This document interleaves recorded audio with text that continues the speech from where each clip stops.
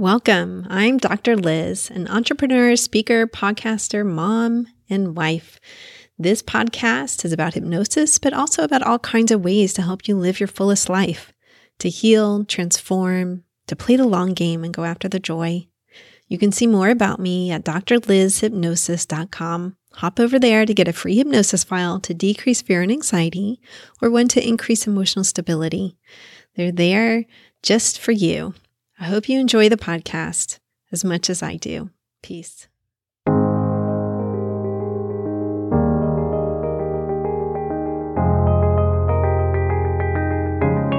Good morning, everyone. Dr. Liz here. Today's guest is Lynsi Eastburn. She was on the podcast back in 2017, both her and then her husband in another episode. They're both hypnotherapists, and I am so happy to have her back. We have stayed in touch since then, and I think about her and her husband all the time, actually. So when I heard that she had published a new edition of one of her books, I was like, oh my gosh, yes, please come on the podcast. This book is called Waiting in the Wings, Introducing the Pink Starlights. The Pink Starlights are referring to a spiritual cohort of babies that are coming through. So Lynsi is a fertility specialist. She really developed one of the first programs ever to be able to do hypnosis for fertility when someone's struggling to get pregnant, and has worked in that area for a long, long time. She's very intuitive and spiritual and really sees auras and babies around people. She doesn't just keep the faith that a baby's coming through for someone she's working with. She can see them.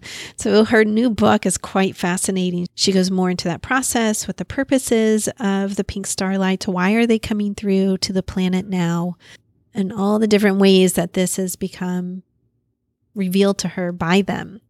Our interview has some tributaries to it. So we have the main theme of the pink starlights for sure, but the tributaries include motherhood and fertility and navigating the balance between the masculine and the feminine, not in terms of gender, but in a spiritual archetypal sense. So it's quite a fun conversation. I hope you enjoy it as much as I did. Peace. Hi, Lynsi. Welcome to the Hypnotize Me podcast. Hi, Liz. Thanks for having me here today. Absolutely. I was so excited to see your name come across my desk again, because I'd had you on years ago on the podcast, and it was such an impactful interview. I know for me and for my listeners as well that I heard from. So super excited to have you back on.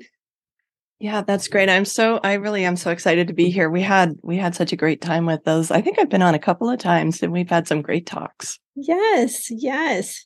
So today's topic is about the pink starlights, correct? Yes. Okay. And this is a book. When was this book originally published? Let's see. It was originally published right at the beginning, was it, of gosh, the days just kind of, or the years blur now. I think it was right at the beginning of 2020. No, okay. 2021, right at the end of 2020, beginning of 2021. And I just did a second edition just a few months ago. Okay. That's pretty short for second edition. Had a lot changed? Not a ton. I did have a new foreword by Dr. Maribel Verdialis of CNY Fertility. That was pretty important because she was really able to tie in from the medical standpoint, the spirit babies, the pink starlights, and, actual IVF, Western medicine treatment. Plus she's also a holistic doctor. So there were a few other things, but that I think was really important. I talk a lot about being bossed around by the pink starlights, or that they're, this is about them, not about me. So I think that was part of why they wanted to have this second edition happening. Got it. Let's jump into who these pink starlight babies are. Yeah. So I have been working with hypnofertility and spirit babies for a long, long time. And originally, and this, people started coming to me to ask for help to see if I could help them get pregnant with hypnosis. And these would be in many cases, women who'd be given a less than 1% chance of getting pregnant, and then also people who needed help, for example, with needle phobias, which, hypnosis is really helpful for, Mm-hmm. and that you can't be doing IVF if you have any issues with needles. The big thing was, though, that these women came to me saying, I just know there's a baby there. And I always said, yeah, I believe you. And Mm-hmm. I've said I would take a woman's awareness and knowledge over anything else when it comes to getting pregnant. I don't buy into a lot of the things, age and whatnot that's out there. Mm-hmm. That knowing is so important. So all of these babies started showing up one way or another with the hypnosis, and this evolved. I ended up creating a program because nobody was doing this specifically. Yeah, they weren't. And Yeah. yeah, I mean, it's not to say people hadn't used hypnosis to help with fertility, but no one was specializing in it. It wasn't a thing back, Right. around 2000 when I started doing the actual hypnosis part of this. Yeah, they would use hypnosis for birth, like hypno babies, hypnobirthing, that type Right. of thing. But yeah, I don't have any kind of awareness that they were using hypnosis for fertility. Right. No, I mean, someone who's a hypnotist, if something comes into your office and someone asks about it, you should be able to work with it. But there was no program at all. There was no training. And so I ended up developing this, and pretty quickly it evolved. I had all these babies showing up, and it was really fascinating. And you're right, there was these birthing programs, and it made sense to me that trained in hypnobirthing. And I was, working with that. If this is effective, then for fertility, right? Why not? Yeah. Let's pursue this. So this evolved, and the spirit baby aspect of it started to take more of the forefront. Become Mm-hmm. more of the focus. About 2016, these babies basically, I was working with spirit babies in general. I wasn't tuned in particularly. It didn't matter what spirit babies they were, because, you've heard of indigo children, rainbows, and crystals Yes. and so forth. And it didn't matter. It was the spirit baby or the energetic baby, the babies in the ethereal realm, if you will, that I was working with. And, they just weren't attached. And then about 2016. But before you move on, just to clarify for listeners who haven't heard about this, Oh, sure. what Lynsi's referring to is working with those babies in the spirit world to come through their mothers and to be born. Exactly. When we have that sense or that knowing that there's a baby there, and that's because we're connected. I mean, we don't only exist in the physical world. We sometimes think so because we are in the physical world and we are in these bodies, and we deal with, limitations or experiences that are related to that. But we also exist on many levels, and we're connected energetically to beings, including our babies. So yeah. Mm-hmm. So about 2016, these babies decided that they wanted to let me know they had a name, they had their own unique purpose, and they wanted me to get that out there. This is when they downloaded me, or started downloading a book to me to talk more about them. So my first book was basically to let people know that hypnosis was an option for fertility, because so many people didn't know that, and it is so effective and helpful. And I wanted people to know there was another option. There's very limited options for people to use for fertility. You look at weight loss, and there's a million different things you can do. It's true. Yeah. And with fertility, there wasn't a lot. So finding out how effective hypnosis was, I wanted to let people know that. The next book evolved into the spiritual aspect and much more emphasis on divine feminine. So when the Pink Starlight showed up, they wanted me to get their specific purpose out there. At first, I didn't know what their name was, but I knew they said we're a different species, we're a different cohort, we're different from other spirit babies. And then they did give me their name, Pink Starlights. And that basically came from, pink, the unconditional love, right, in the heart chakra, and bringing that type of energy through. And then also Starlight being such a brilliance, so really high levels of light. And then they told me, they gave me this title for their book, Waiting in the Wings, introducing the Pink Starlight. So it was you've got to get out there and you've got to let people know about us and our purpose. Fantastic. Yes. So what is their purpose? So their purpose, and every baby that comes through, of course, is important and wonderful and filled with love. I mean, babies are love. Yes. These guys, the indigos came through to really start breaking down, the way things have been, the out of balance patriarchy, kind of level the playing field, if you will, just knock things down so that we can bring through this higher level of energy that we desperately need. Mm-hmm. Earth energy is rather dense, and there's such a healing going on with the planet that really needs to be happening. And I think everybody's pretty much aware of that things are out of balance, that we've been not very kind to Mother Earth, as a species. Mm-hmm. Not all of us, but overall, we take a lot, and, we don't put back, and we just tend to, overdo. And then the focus, I call the focus kind of the god of greed. People, there's so much about, what can I get? How much can I get? Even hoarding that goes on with resources. At this point in time, there's no reason anybody on the planet should be going hungry. Mm-hmm. There just isn't. And yet this is going on, Yes. Yeah. And so this has been part of that purpose of these babies coming through and helping to lighten the energy. And I mean, all of them, all of, the indigos and so forth. And then these babies, they are supreme healers, and they're bringing in really high levels of light to help with the planetary transformation that needs to happen. Mm-hmm. We are ideally transcending what we have been experiencing and even creating to some extent. We're transcending that now, and we need some help. Mm-hmm. And these babies, I say they come in to be the people, and they are. All of us are the people, of course, but they're coming in to hold positions in the world from a place of open-mindedness, of compassion, mm-hmm. of awareness, Mm-hmm. Yeah. And because things are accelerating right now, I talk a lot about this balance of divine feminine, sacred masculine, and they're very much about that, as well as above, so below, bringing through ethereal realm and connecting it in balance with the earth realm. So in Native American philosophies, you'll hear Father Sky, Mother Earth, the cosmos and the earth, or our planet, very focused on that balance of divine feminine and sacred masculine, which really has led to the imbalance, has led to issues with fertility, among other things. Mm-hmm. How so? Oh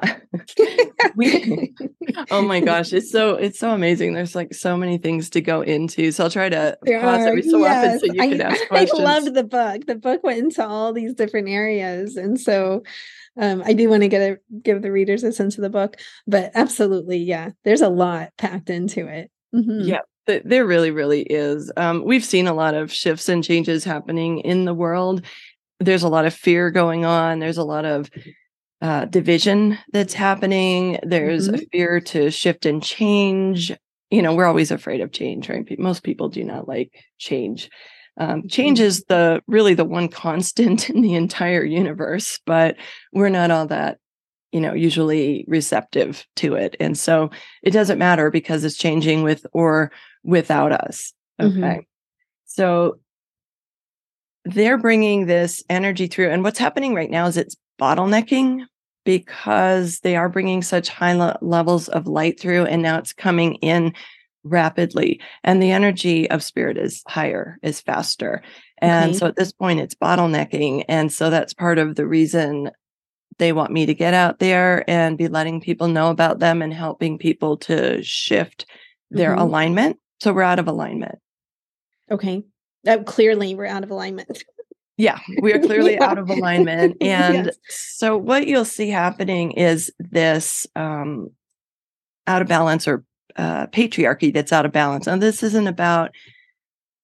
not about man, woman. It's about masculine, feminine. So each of us has the masculine and feminine energies, and they should be balanced, but they're not. When you see the out of balance masculine, you see aggression, you see volatility, you see oppression, you see war, you see, on a big scale, you see control, things like that. We're going to control everyone. You see this greed. Now, divine feminine or feminine on, an imbalanced feminine is taking, a lot of times you'll see healers, and then the healers are not taking care of themselves. So they're over giving. They're putting everything and everyone else ahead of themselves, but it's really off balance. That depletes our energies. Now, to get on in this world, we do need to pull a lot of masculine energy in. And the fertility world is very masculine. Western medicine is very masculine. Yes. When you're in the fertility world, there's this time crunch. There's this sense of desperation in a lot of cases. There's a push. Sometimes people they go into the doctor just to get a clean slate. Like, okay, we checked you out. You're good. Go ahead and get pregnant. And instead, there are issues, right? And even if it's the tiniest issue, but then there's a sense of almost panic about it because there's such an intensity about it. You've got to do this. You've got to do that. We jump to donor eggs, for example, really quickly, and people don't get a chance to process. And people often feel, women often feel that they have to make a decision. They have to make it rapidly, and it may not be the best thing for them. So these are going to be the out of balance masculine issues. Okay.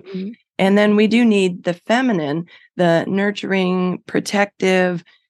And we're looking at this at an archetypal level, right? So we have archetypes. We know what those mean, universal experiences or universal types. We know what a warrior is, right? We know what a mother is or mother should be. We know what a goddess is. That's a universal understanding. We know those things. And when those get out of whack again, it's so interesting because there's sides to each one of them. So people tend to think mother is loving, mother is protective, mother is caring. No matter what else happens, mother loves you. And that's not always the case. There's definitely shadow mother, right? Yeah, there's shadow mother, but there's also warrior mother who will stand up for her children in a different way, let's say, than like the nurturing, soft kind of mother. Yeah, exactly. And one of the issues with the shadow mother or the negative mother, or, you hear about in the animal world, mothers that eat their children. And this can happen very much. So that's going to be the unbalance. So warrior mother is still in balance. And then shadow mother is out of balance way, and can be very dangerous, can be very harmful, can drain people's energies. A lot of times you'll see something like someone has a mother who was 18 years old and just dropped everything on them. And they had to handle things, parent the parents, raise the other siblings, whatever the case was, deal with, mothers undealt with stuff, right? Yeah.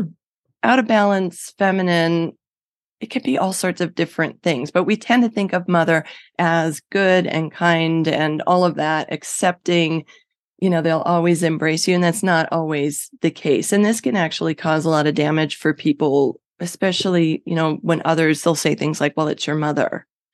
For sure. For sure. I mean, I work a lot with grown-up children of narcissistic parents and narcissistic mothers in particular. And it's quite damaging, really is. It's a whole different way of moving through the world and working towards healing. Oh, absolutely. And people do a lot of damage by saying things like, that's your mother, or, kind of get over it type of thing.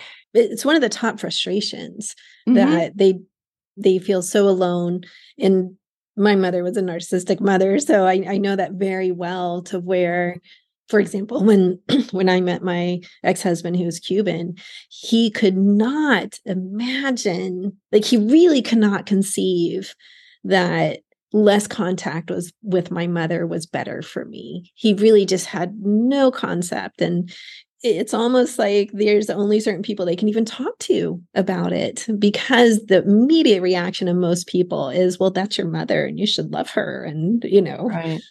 of course she loves you. And, all this stuff that gets Right. very complex when you have, let's say, a shadow mother that we were raised by a mother in their shadow side or abandoned by them. Right. And I definitely have that same background with the mother. And then my mother has the background of being completely unwanted, neglected, and, that stuff carries through. It does. Yeah. But you can't love that out of somebody, and you have to take care of yourself. And Yes. that's where we can get into unbalanced feminine again with, well, you have to accept anything and everything. This unconditional love is actually, again, that can be dangerous in terms of, if someone is really a threat to you, and that can be your father, your mother, it can be anyone. Mhm. It's interesting as babies talk about bringing unconditional love, but not in a sense that's damaging or toxic to people, but bringing through a higher level of love so that we can all have a recognition of that, and to help with things like this, narcissism, borderline personality, all of these that we develop because of just the way the world is and the energy of the world is right now. Abuse and neglect causes all of these things. And it's like we continue to perpetuate that abuse and neglect. Yes. Until someone gains the awareness of their own journey of healing, they will perpetuate it. Absolutely. Exactly. And so the babies, the pink starlight, so the ones that I work with, so my clients tend to have had quite a struggle with Mhm. their fertility, and they may have been through 9 rounds of IVF by the time I see them. They may have been trying to conceive for years and years and years, and sometimes starting in their 20s and now they're 40. And, there's nothing is cut and dry. Just because somebody's in their 20s doesn't mean they're going to easily conceive. People may have been through multiple miscarriages or Mhm. had to had a number of surgeries, things like that can be happening. Okay. And I call that, I've learned from the babies and in my own experience, that this is an initiation. And the pink starlight parents tend to go through an initiation. Mhm. They need to grow. They need to do their own work. We cannot, narcissistic mothers are not getting pink starlights. Pink starlights have work to do. Most of us, that indigo connection, those of us, and I'm sure you probably have that indigo connection, as I discovered at some point that I do, that came into that kind of situation. And that situation was important because we had to get tough. We had to be able to go against just the way things were for the longest time. We had to break down institutions Mhm. and break down, this mass control of people that we've had, right? And Yes. so the pink starlights, on the other hand, they're here to help with the shifting of that at a rapid pace, so they don't have time to deal with mother not having done her work. It doesn't mean, we're never finished. We're always doing our work, but Mhm. that has to at least be rolling. And now someone can be spiritual or they can be on a healing path, but they still may need to experience more. And infertility, which I hate the word, but, that issue is so devastating. It does cause us to open up and look. So maybe someone's done acupuncture in the past, Mm. but there may be more things they need to look into. And it may be, they may need to learn about being an empath. They Mhm. may need to learn more to trust their intuition.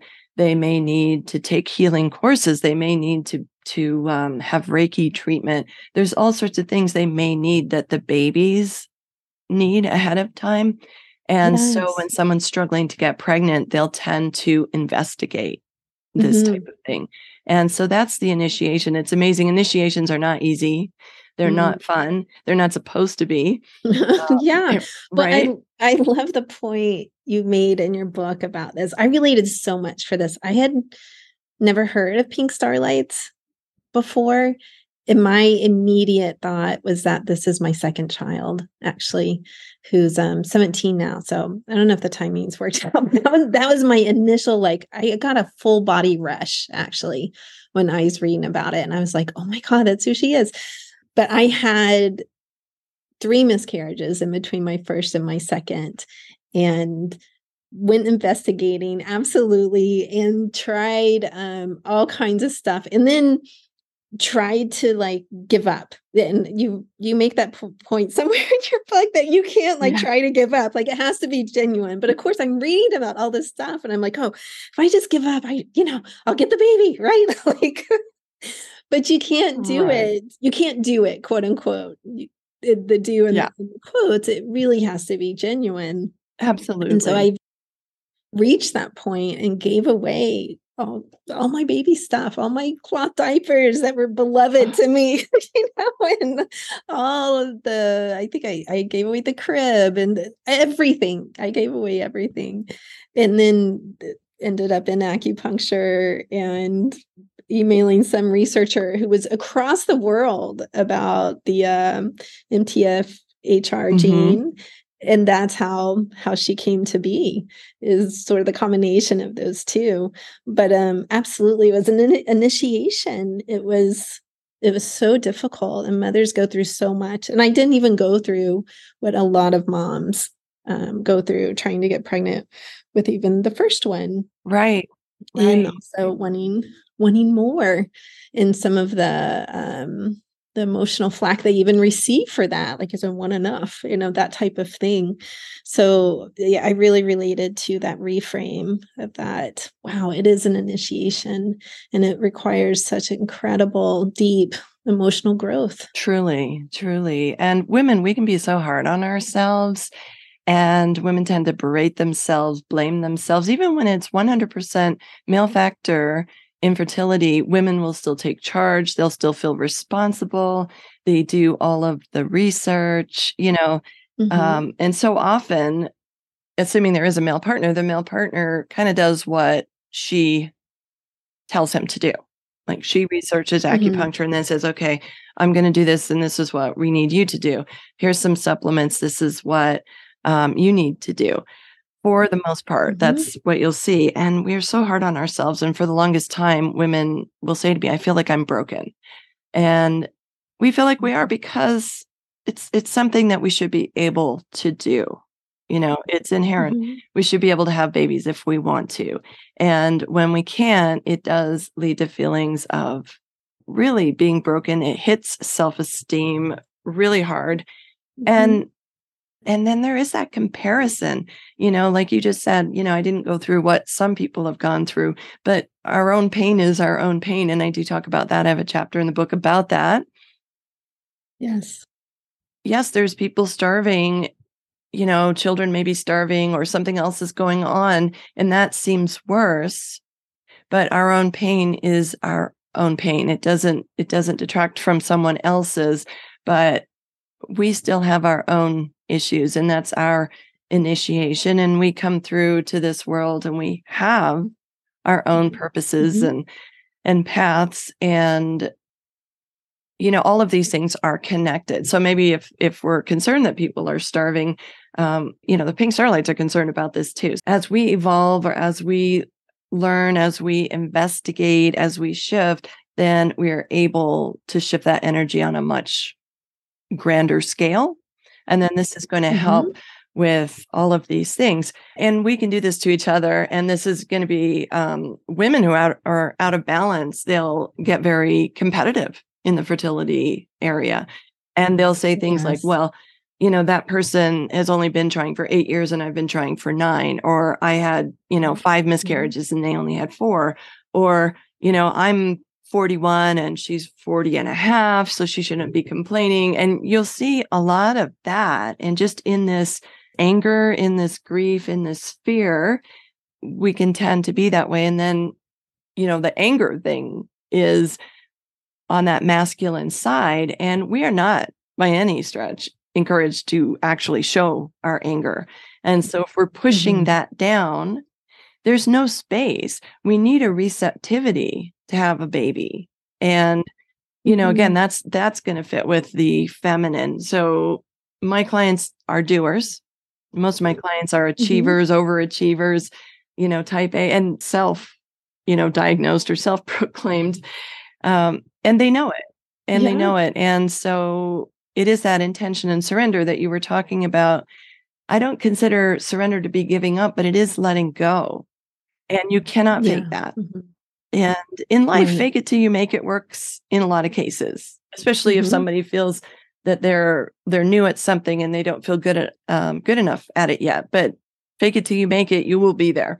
But trying to let go of wanting to be a parent or wanting to have a baby or a second baby or a third baby, that's not something that you can fake. So what I help people to do is take that doer energy, because we want to do it. And people who have that, especially that type of personality, you put your mind to something and you get it done. You want to go get this degree, you get it. You want this career, you get it. You do it. You put your mind to it, you make it happen. And you can't force a baby. And I always say you can't left brain a baby. So left brain being more of your doer, right? And right brain being your creative side. Well, this is creation, creativity. We are creating a baby. So balancing the things that we can do. You can go to acupuncture. You can do your hypnosis. You can decide on a clinic. You can, any of that. And then receiving, open and receptive, babies coming in the right time, in the right way. We can't control that. This whole issue is, control comes into it. All the control that we think we have is an illusion. Okay. We really don't have control. Yes. We just think we do. Agreed. And when agreed. When it seems like we have control, it then reinforces this idea that we have control, which we don't necessarily. So I call it that hit by a bus tomorrow theory. If we're hit by a bus tomorrow, all of this is moot.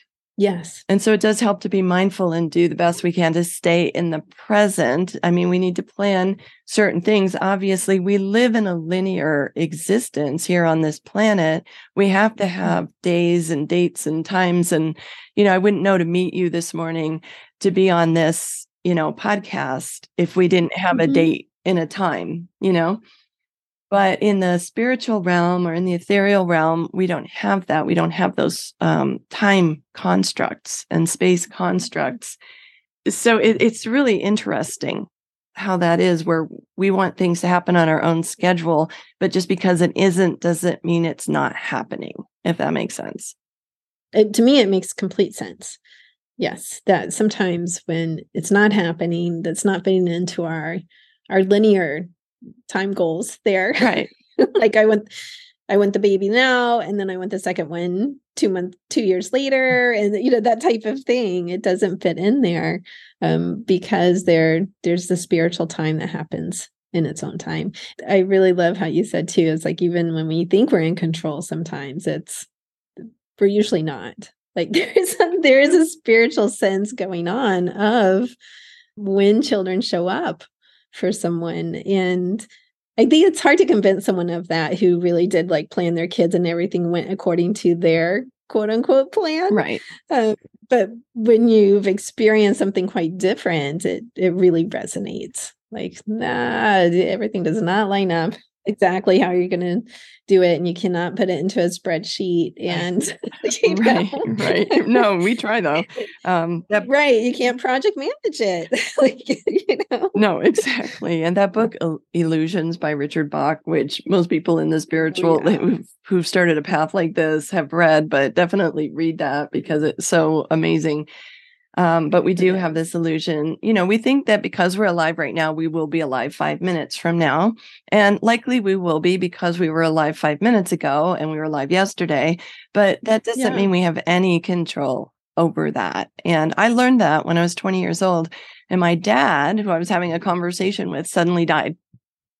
In the midst of this conversation, had a massive coronary. And I think about the life that I had before I was 20 and then the life that I had when that happened, and this awareness. Yeah. So you see sometimes people who have made it to 45 or 50 years old and their grandparents are still alive and they've really never been through something like that. And there's various things that happen to us in our lives to give us that awareness that, we don't have control.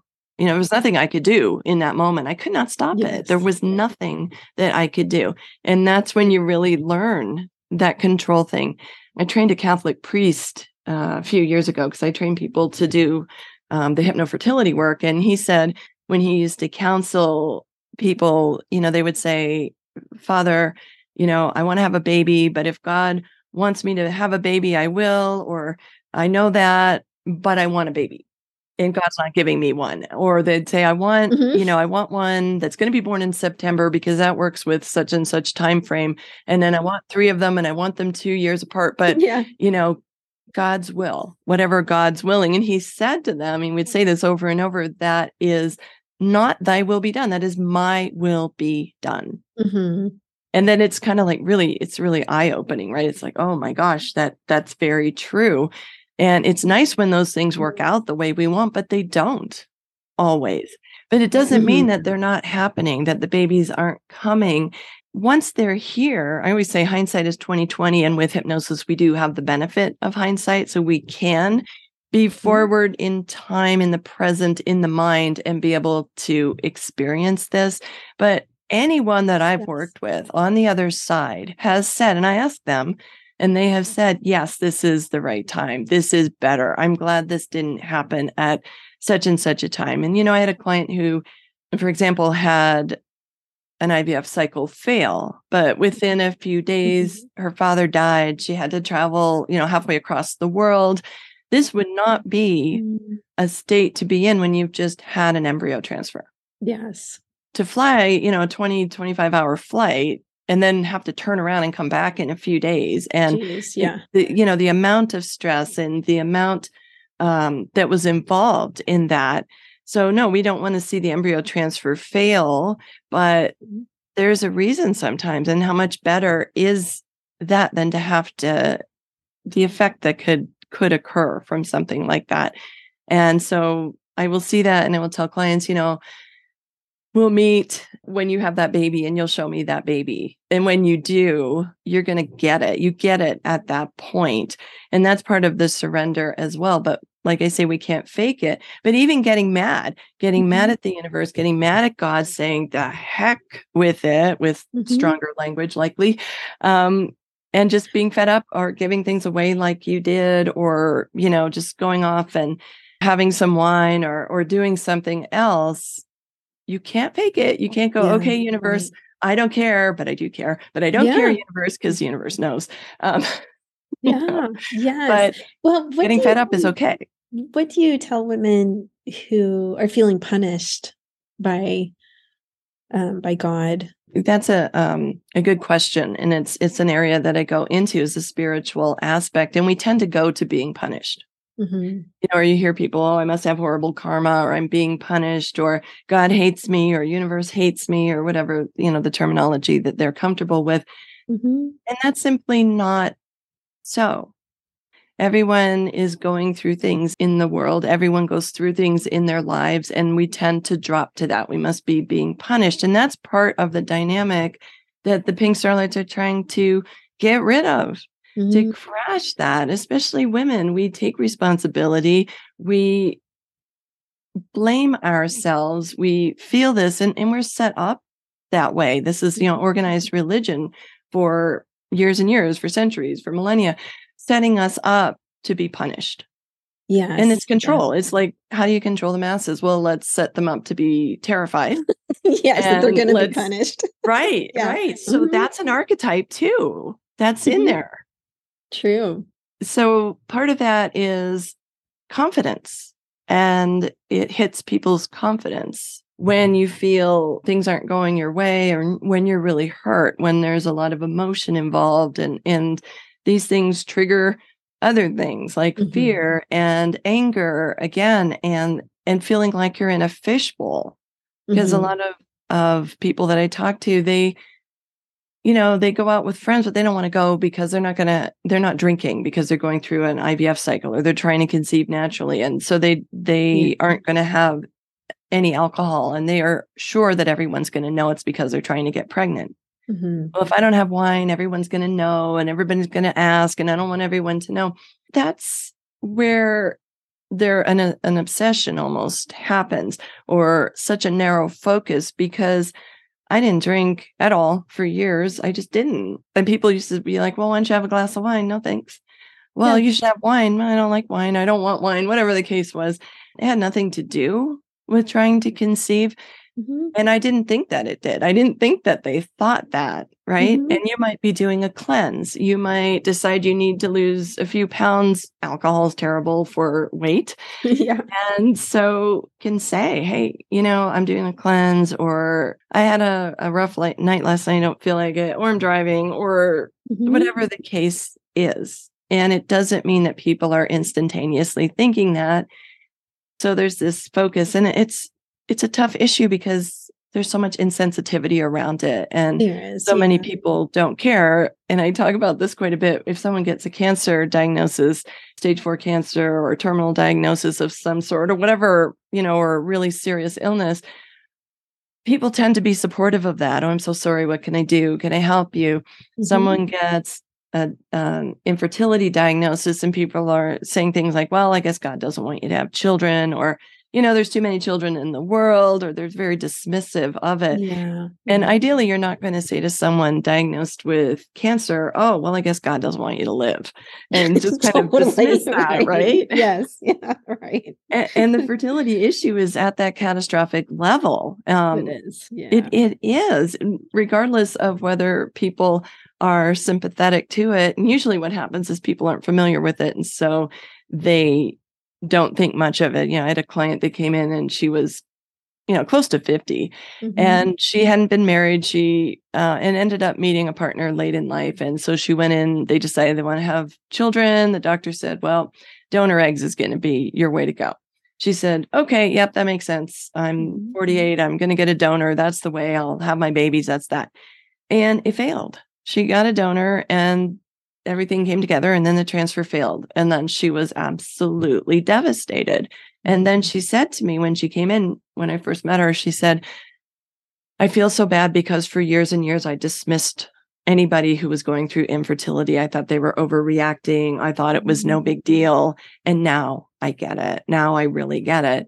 And so sometimes people are being insensitive, mainly because they don't really understand it. Yeah. Yeah. And even when I got into this work, I had people say to me, well, what are you doing that for? There's already too many people on the planet. And it's like, well, we need new people. Okay. We need new The people ones. are not stopping. Yeah. Right. And Right. I'm working with people who actually want their children, that, are Yes. going to love them, are going to Mhm. provide for them, going to make sure that they get educations if they want them, and, are going to be open-minded, are not going to be cruel and abusive, you know what I mean? Yes. Yeah. That's part of that pink starlight thing too. So they're bringing in a lot of healing energy, and we have to go through a lot in order to receive them. Okay. Yes. Yeah. And then you mentioned something that I wanted to speak to, which is of your 17-year-old being a pink starlight.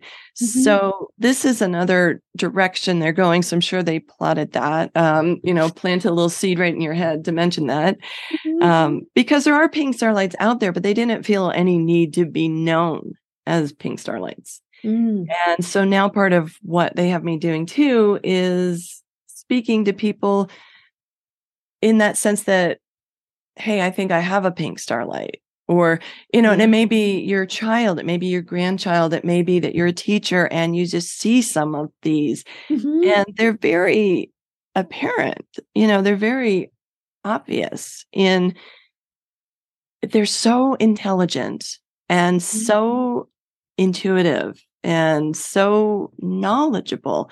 Sometimes they're a little frustrated because they have these little bodies, and they were just, prior to that, flying all around and seeing everything. But they do bring a lot through, and they do see a lot. And my little grandson is a pink starlight, and he's Mhm. 6 months old, and we Aw. connected before he was born. Cool. My daughter-in-law miscarried, and it was interesting because I was connected with him, and I knew, I had a feeling that that was what was going to happen. It just seemed like things weren't tracking. But Mhm. even when you have a sense of that, you don't want to go there, Oh, no, totally. Like, "Hey, you're gonna 'cause miscarry." Like, no, you would right, never right. And you do could be that, never. wrong. I You mean, it's could, my absolutely. grandchild, so I Yes. could have some kind of, fear about it or whatever that was. But Yeah. when that happened, I knew that he was coming back, and I knew that he was a Mhm. boy. when that first pregnancy happened, one of the things was I knew it was a boy, but I kept getting this switch, boy, girl, and I kept switching. It was driving me crazy. And I know that I have 2 grandchildren there from that son. I knew for other reasons that things weren't quite right, but I found that interesting just from observing that. And so when they got pregnant again, I knew it was my grandson, and then people were back to it being a girl. And it was really funny because I told them it's a boy. And I also, they came to my house. It was my birthday, but my birthday's in December, and they had COVID and everyone was sick. And so we were doing my birthday in February. Oh, geez. And I'm standing there talking to them, and all of a sudden I go, oh my gosh. I said, is so-and-so pregnant that I know that my daughter-in-law knows? And she kind of looks at me and her jaw sort of drops. And then she says, no. And then all of a sudden I follow this with, you're pregnant.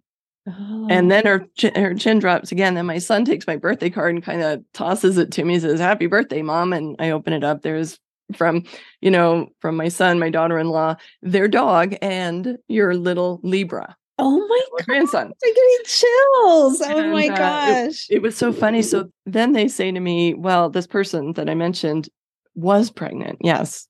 Oh. But miscarried at 5 weeks. But how on earth did I know that? Like, it just came to me. And my son loves to be the skeptic, even though he was raised with all of this. And he was initiated. I initiated him into Reiki when he was 5, and I had him meditating when he was 3. And this is my 33-year-old.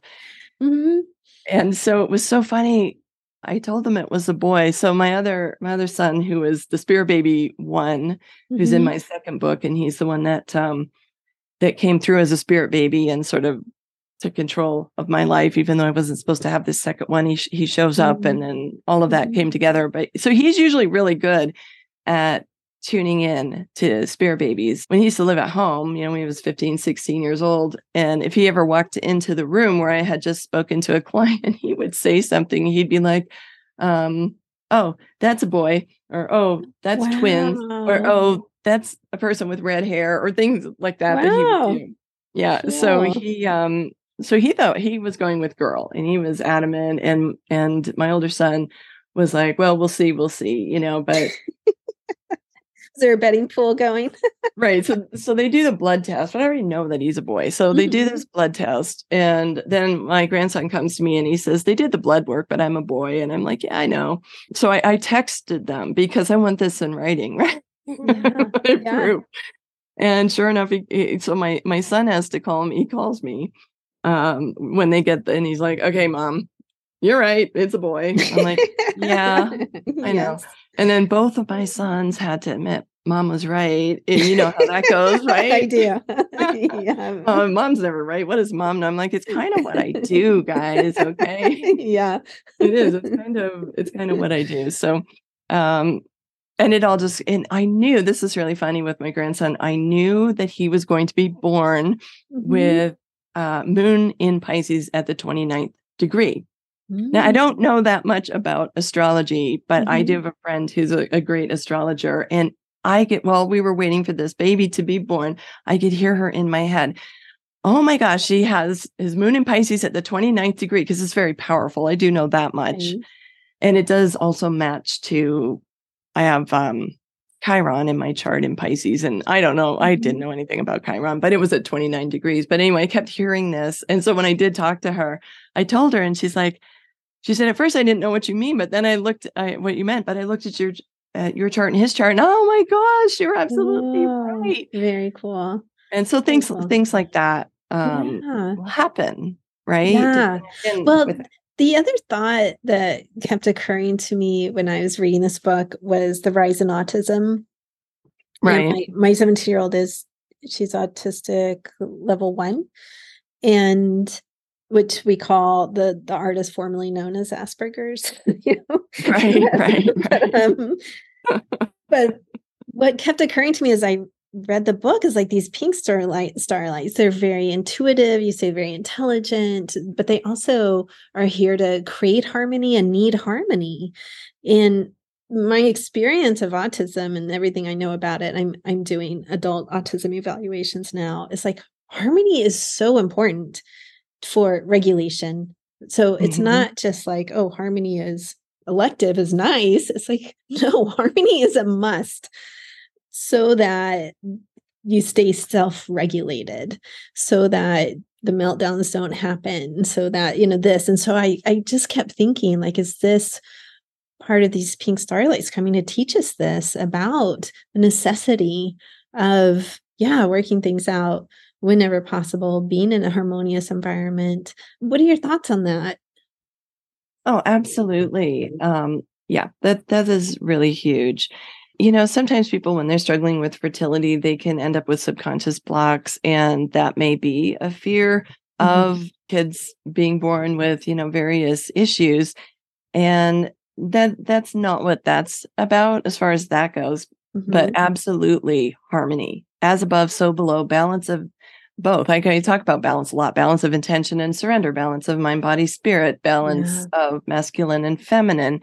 And bringing that through creates that harmony.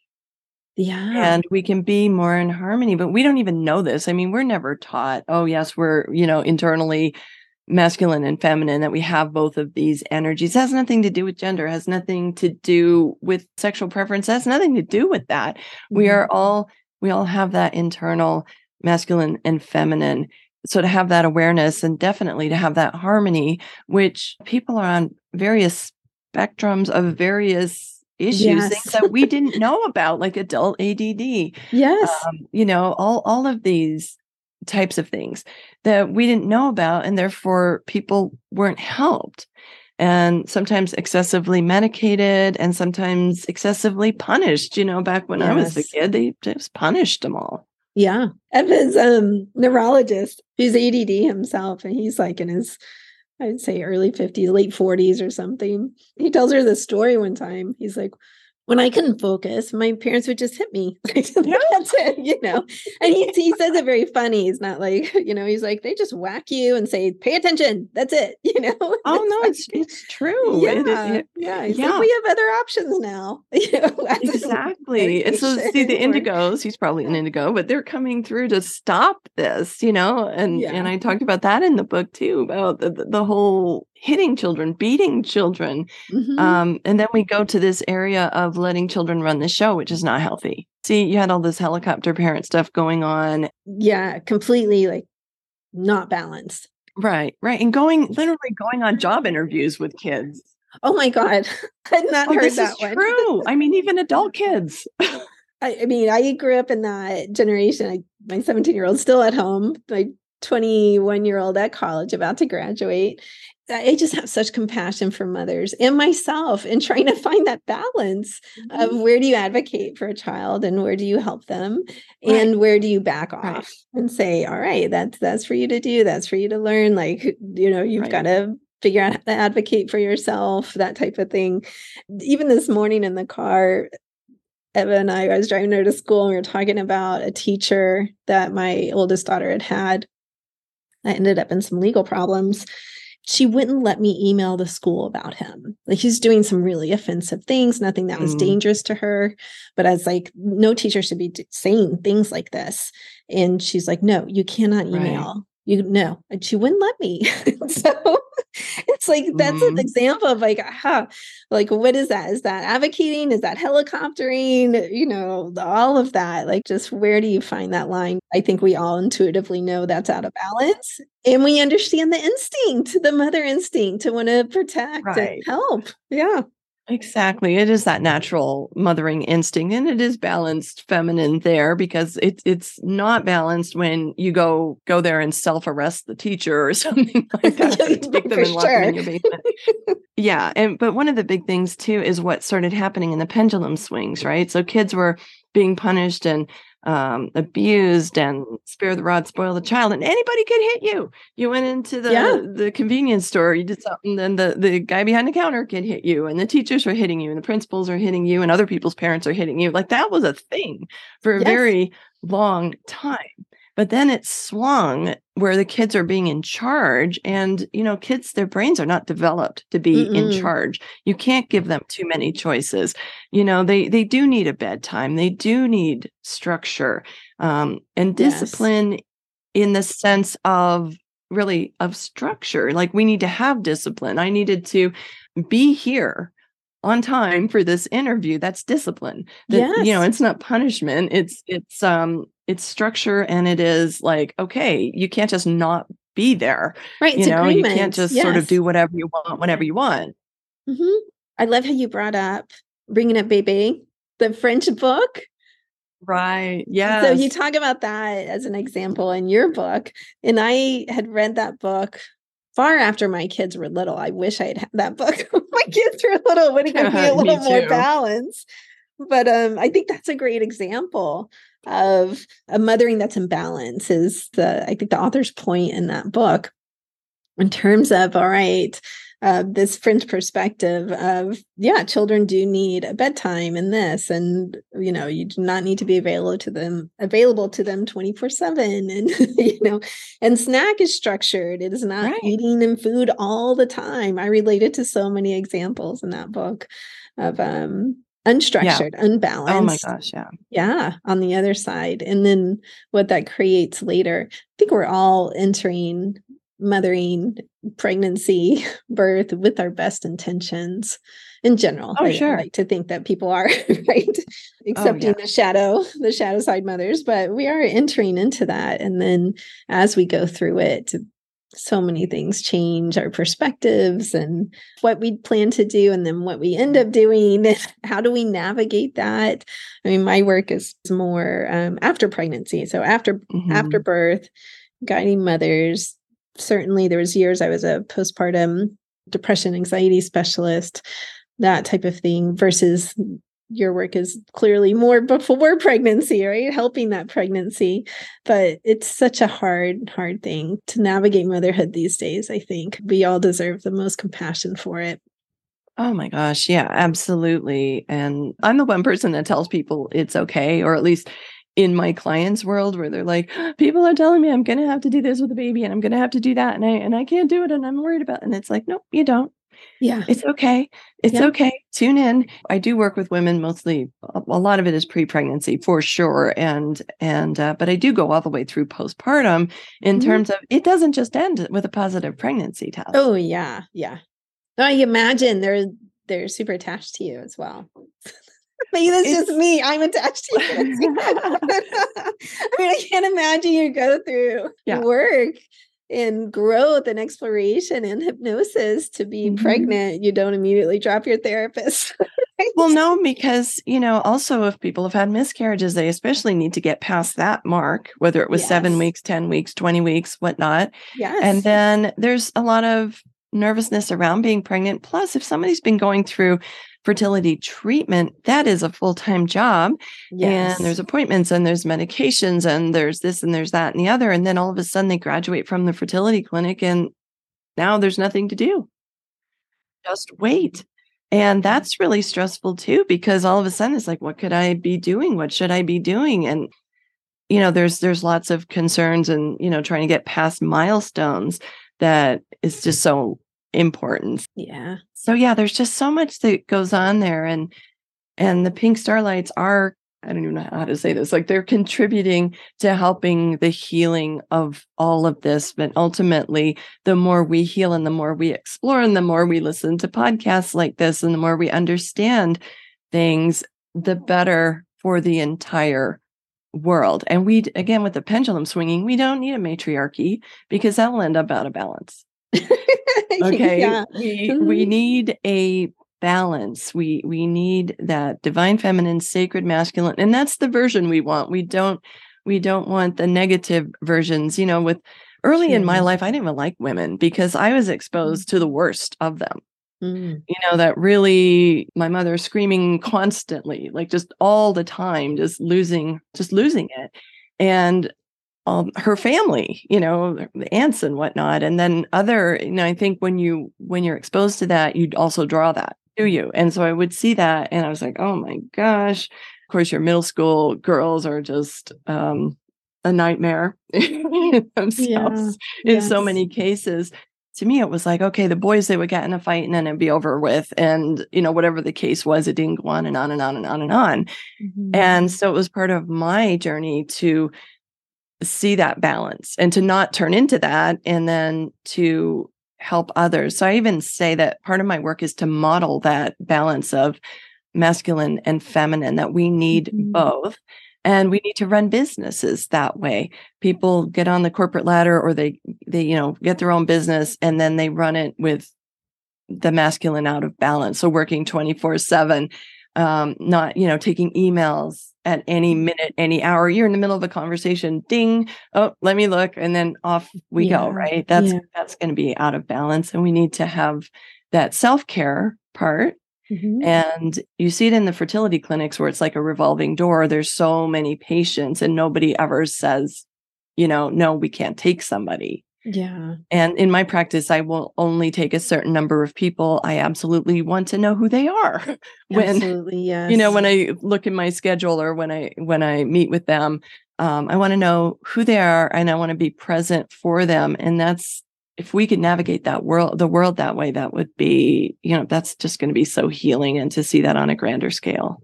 Absolutely, it is. Well, I think that's a wonderful place to end our interview, since we are out of time. Thank you so much for your wisdom and your presence and being on the podcast. Thank you so much for having me. And it's just so awesome to get to talk about these things. And the Pink Starlights also, thank you and appreciate you. Before we go, where can people find you? Easiest to find me is my website, hypnofertility.com. If you're interested specifically in the Pink Starlights, they of course have their own domain name, which points to their own page, which is pinkstarlights.com. Great. And can people buy the book on that website? There is a link to a free ebook copy of The 3 Keys to Conception on the homepage. And then I think there's links to Amazon, which is the easiest. It's faster to buy things from Amazon these days, and you get your, Amazon Prime, and you have it practically before you press send. That's true. That's true. Well, thank you again so much. And I hope that whoever needs to get connected with Lynsi will. Thank you so much, dear. I really appreciate it.